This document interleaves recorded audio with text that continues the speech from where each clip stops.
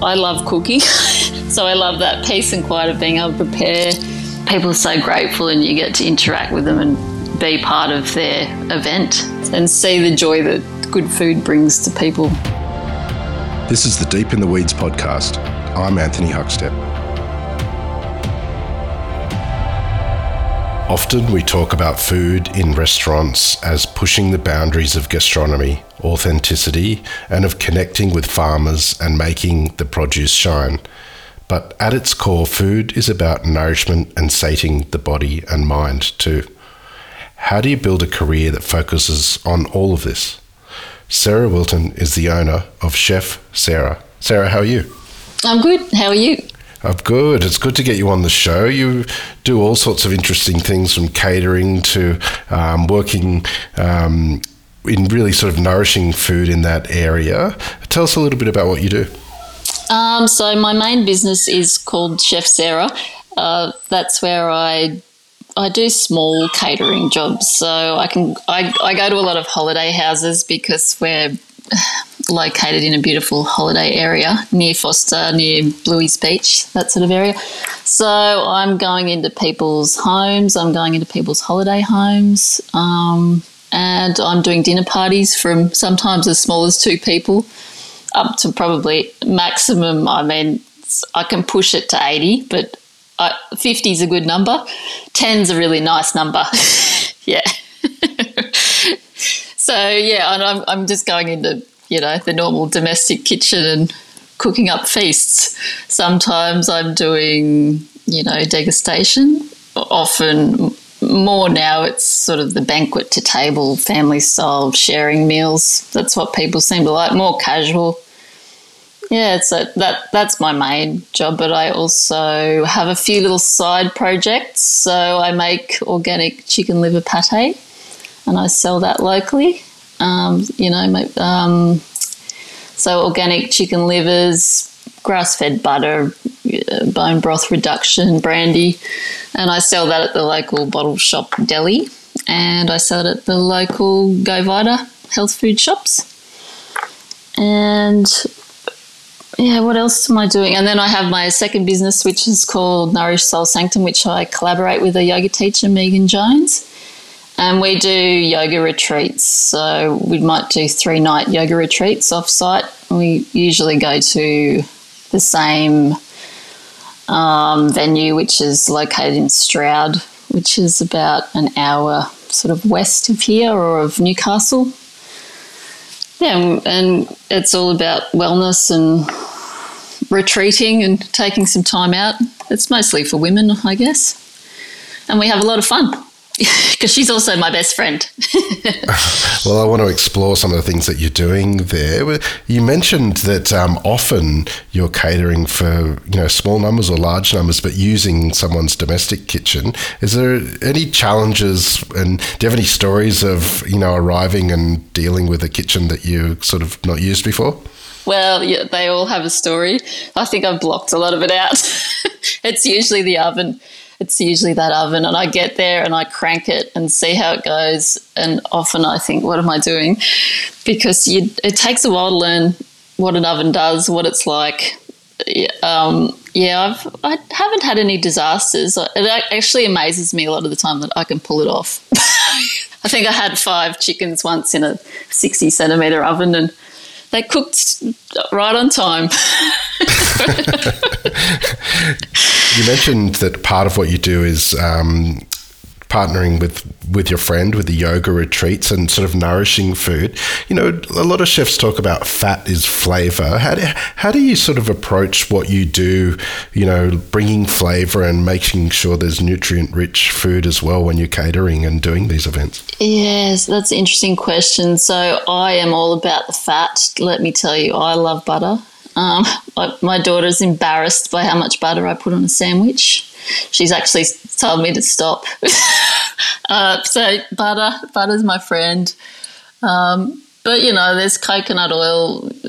It's cold-pressed virgin coconut oil, I believe, is also good. Anything that's unrefined and unprocessed, I'm all for that.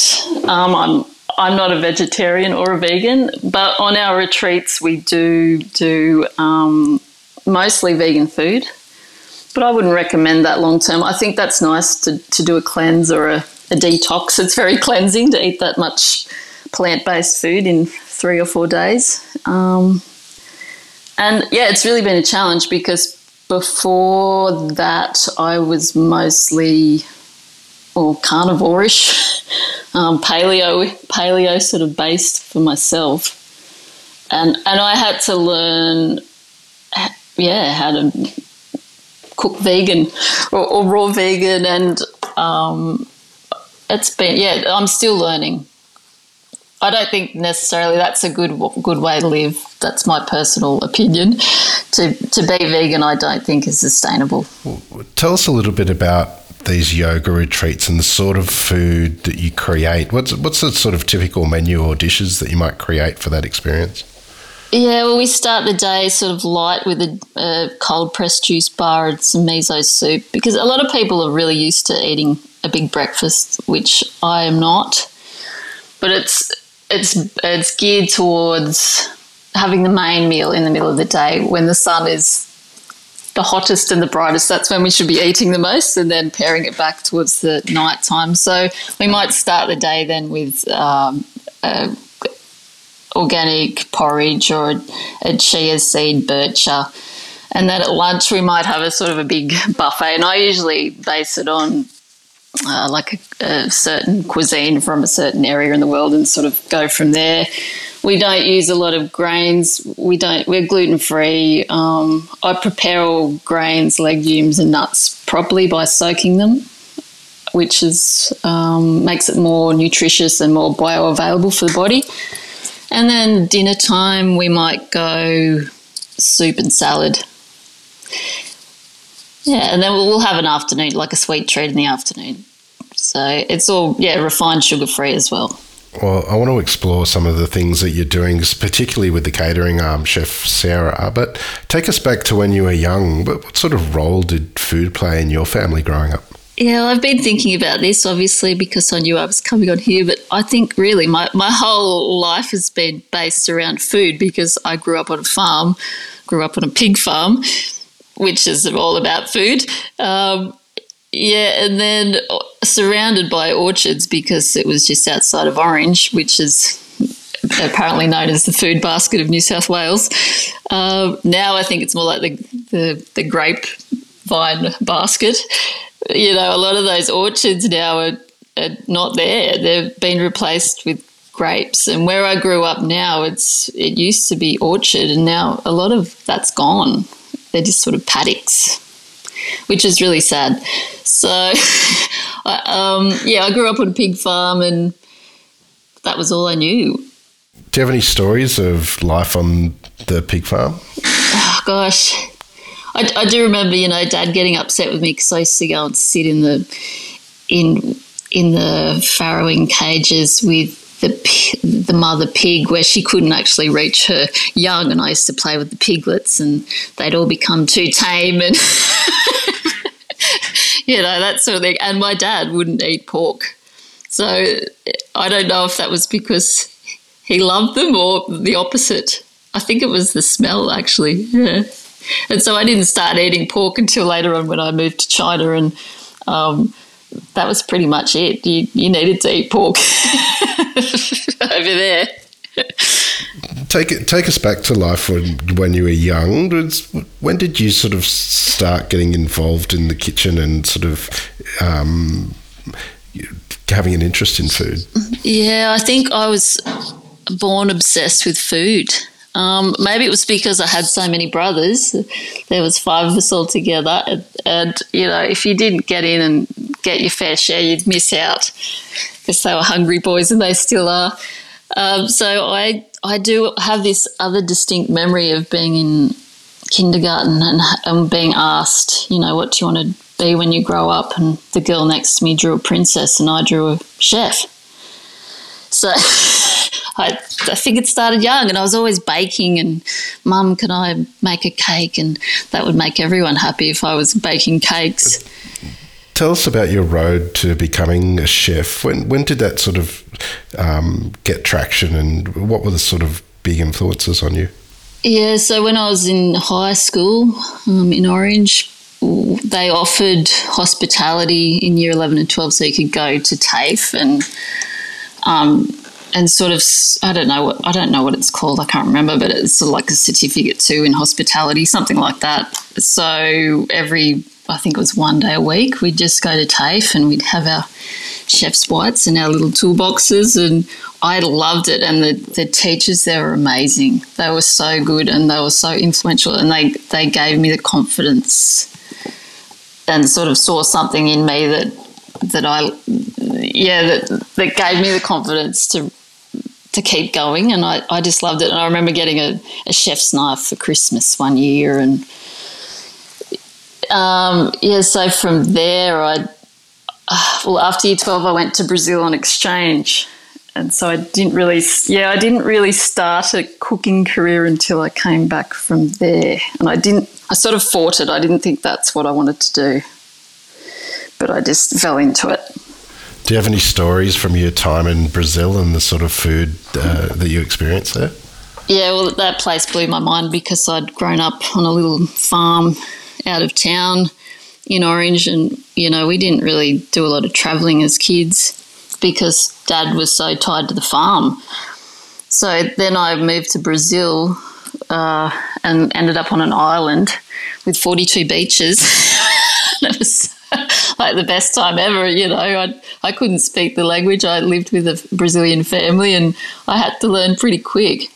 But their food is all based on culture and tradition, and bringing their huge families together and having big barbecues. And we used to go out in the boat, this little speedboat, because we lived on a lagoon that went out to the ocean, and we'd go on the boat and we'd go to these little bars on the side of the lagoon that would sell these amazing fish and chips with fresh lime. I mean, I don't even think I'd seen a lime before I went there. Amongst everything else, it blew my mind. You mentioned that you moved to China at one stage. Tell us about that experience. When did that happen?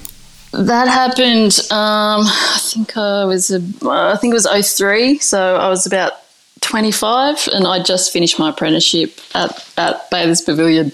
I just finished there and I'd sort of had enough. I needed a break, and so we did this teaching English as a foreign language course, and signed a contract to live in China for a year, and so we ended up over there. And that was also, we were in a place where, a lot of the locals had never seen a Western person. And there was a lot of food options. We used to go to KFC to get some bread. And then they opened Walmart, and we were excited about that. But we ended up eating just like the locals. And that was amazing because it wasn't like your average, sweet and sour pork down at the Chinese restaurant. It was amazing. Are there any dishes that stand out from your time there that you look back on fondly? There's the Sichuan cooking. I didn't know that existed before I went there. Just the amount of chili that they used, it was all amazing. And the way that they can cook sort of all these dishes in this crappy little stove with a wok and a rice cooker, and they prepare these amazing banquets. So, we were living in the thick of it there too. And just, I guess the noodle soups, they're amazing. And the dumplings, I've eaten a lot of dumplings in my time. Probably too many. You briefly mentioned Bathurst Pavilion and your apprenticeship there. Do you have any stories of what that was like and the influence it had on you and your cooking? Yeah, it was right at the end of my apprenticeship that I ended up there. It was always a dream of mine to be in the best restaurant in Sydney, and I just had to do that. I had to get there, and I did end up there. But I was fourth year, and I was in the cold larder, and I was really at the bottom of that sort of hierarchy in the fine dining restaurant. it was hard work. It was 7 days a week, and they were long days. And I learned a lot. It was amazing. That restaurant is amazing.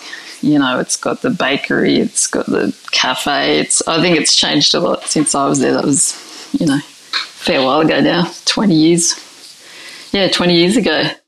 You mentioned that China was a break away from chefing for a period of time. What was the step back into the industry that you made? Yeah, well, I realised when I did that I sort of lost my zest for life. I mean, my happy place is in the kitchen.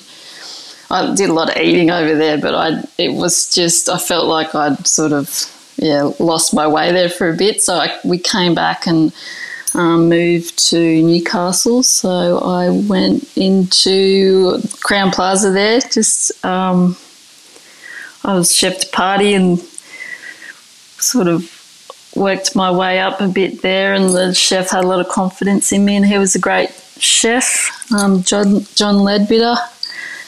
And that was a good experience too, because I always wanted to get into a hotel and have that experience. And then they sort of started, towards the end of there, they were starting to bring in all the sort of pre-manufactured sauces and all that sort of, consistency-based food. So I left there, and then I ended up in the Snowy Mountains at Perisher, just running a little sort of, what do they call them? Up in Perisher anyway, just a small sort of, not a chalet, but a little restaurant there, and that was a lot of fun because I was in charge. Well, tell us, what was it like being in charge, and what was the offering that you were creating there? Well, they sort of, it was dinner for the guests that was staying there. It was hard work, but I knew I could do it. We'd do it sometimes I'd do 60 covers a night by myself, that sort of thing. So I guess you learn to be pretty savvy in the kitchen because a lot of the time those places, they've got no staff. What sort of food were you cooking there? Can you give us an example of? All I can remember now is lamb shanks. Hearty food. But no, I think I had some kangaroo on the menu and local trout. And then I ended up down in, then from there I went to Malaysia. So that gave me the confidence to branch out and take on a real job. So I ended up in a 5-star hotel in KL, opening up a new restaurant. I don't know how, but that's what happened. Someone saw something in me, and I went over there, and I was in I think it was a 500-room hotel in the Gold Triangle, and they were opening they wanted a mod Oz bistro in the heart of KL, and I was the one to do that, which was very challenging because I had no clue. And the restaurant hadn't even been finished yet, the fit out, and it took so long. It was delayed and delayed and delayed. What was life like in KL? Do you have any stories of sort of food adventures there? Yeah, it was great because I lived in the hotel. And so, downstairs there was a tandoori kitchen, and around the corner there was the night markets, and around the corner from there was, little Italian bistros, or there was, the big 5-star hotels with the most amazing restaurants and most amazing buffets and high teas and Sunday brunches. And I was lucky enough to meet one of the chefs, was she the exec chef? Anyway, Kelly Dickinson, she was working at the Hilton, and we were about the same age, and she was Australian. She was sort of the protege of Chong Lu. And so I sort of fell in with them, and they showed me the way and they helped me. Without them, I would have been so lost because no one in the hotel I was working in had worked with any sort of Western produce. It was all very traditional, I guess. What did you take from your time in KL? Oh, geez. I don't know. Feels like a long time ago now. That probably that big scale sort of cooking is not for me. Yeah, because I ended up back in the Snowy Mountains, and then I took over Crackenback Cottage Restaurant. So it's sort of a bit iconic down that way. I don't know how it's going now. I think it might have closed. Crackenback definitely had cult status for quite some time. Tell us about that venue and what you were doing there.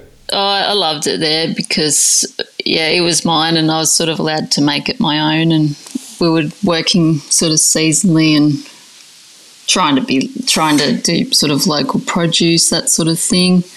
It was a little tiny kitchen and we were pumping out the meals in the winter time.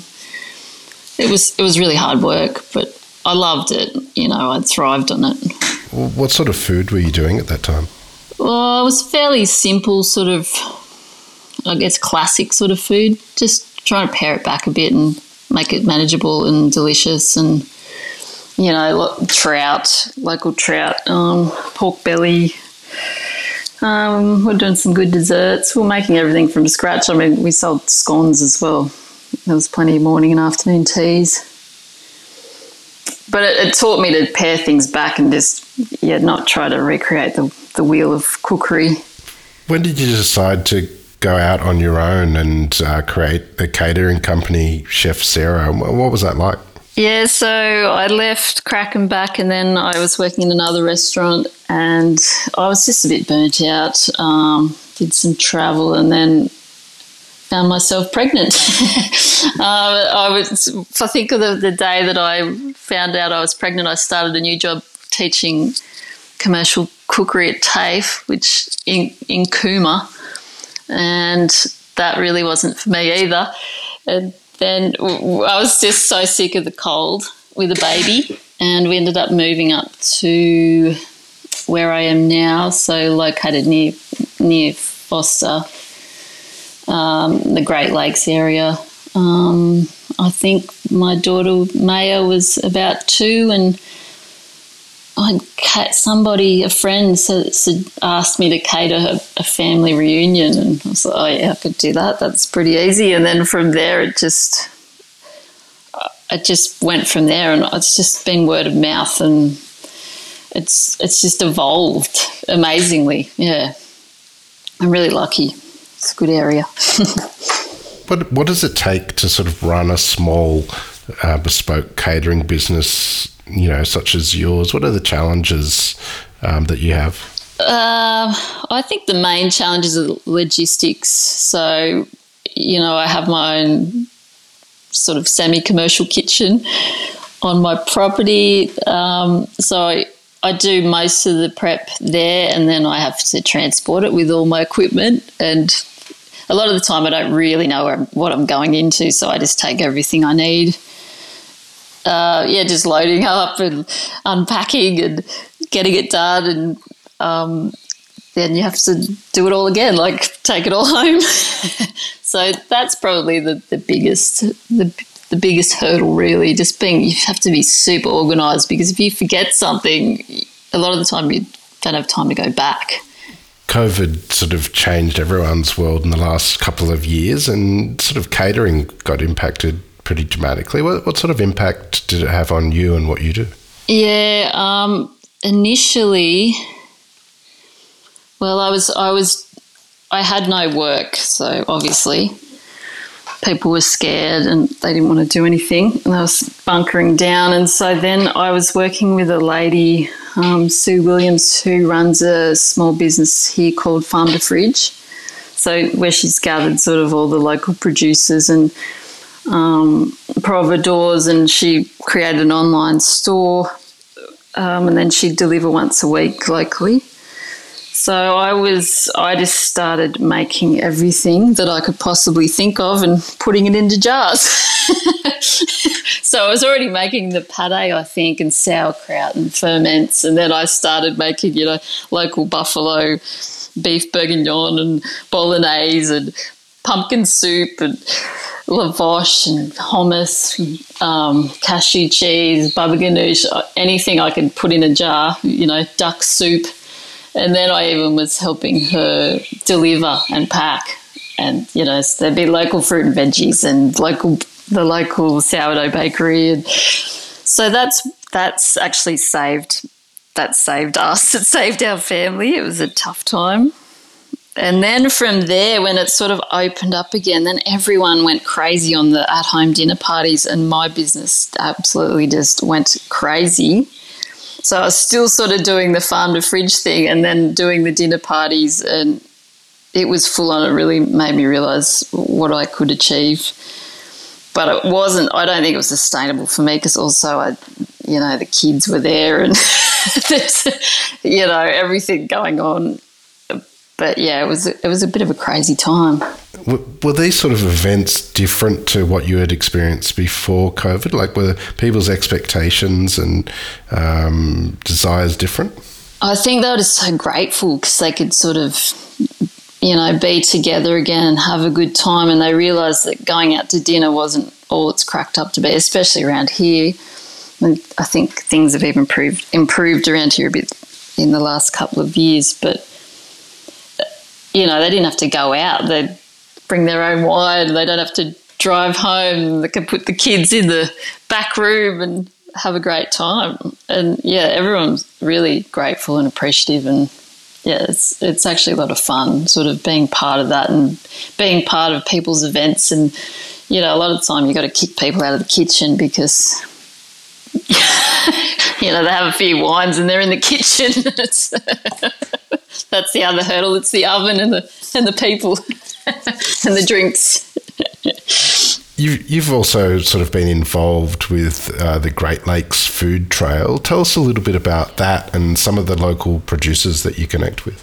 Yeah, well, that was a spin-off really from what Sue created with Farm to Fridge. They started I don't know which one came first, and I'm not quite sure, but the Great Lakes Food Trail is just local providores and small farms in the area that are sort of running sustainably or, along those lines.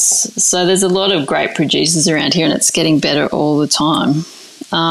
We've had a few events. You do drive your own farm visits, and we'd set up markets, like market stalls. So I'd be cooking omelettes with the local burdock buffalo cheese, or what else did I do? I might have done rice paper rolls with local chicken or things like that, selling my pate. And then other people there's a local pastry chef, Nadine the Cake Queen, and she'd be whipping up all these desserts using local produce. And then there's the local baker, and then there's the lamb producer and local wineries. Yeah, that sort of thing. So it sort of runs. I think they're having a couple of events each year. I mean, that was also hit really hard with lockdowns and that sort of thing. And I think they're just getting back on their feet now. We did a big event a couple of months back. We did 4 courses and they had some permaculture speakers. I think the theme was, so you want to live on a farm? That's not all it's cracked up to be. Yeah. But yeah, a lot of fun and a collaboration between different chefs and restaurants around the area and using local produce. You've created this amazing little catering company. What do you love about what you do with it? I love being able to do what I want to do. I love the freedom of saying yes or no to people. If I, need that weekend off or I want to spend time with the family, I love cooking. So I love that peace and quiet of being able to prepare, usually by myself, and then going there, and it's almost like being invited to a party and people are so grateful and you get to interact with them and be part of their event. And see the joy that good food brings to people. And they're always great clients, always. You've had such great success with the catering company. What's the next year ahead look like? Do you have any plans? Don't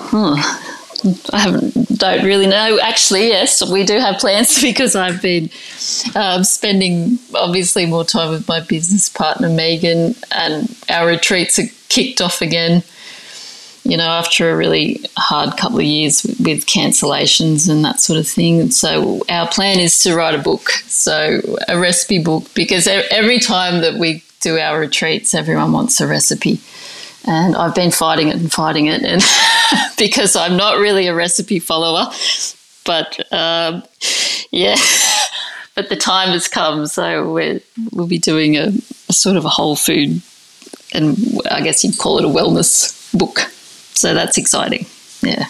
Wow, we'll look forward to seeing that. It's an honour to have you on Deep in the Weeds today to hear just a part of your story.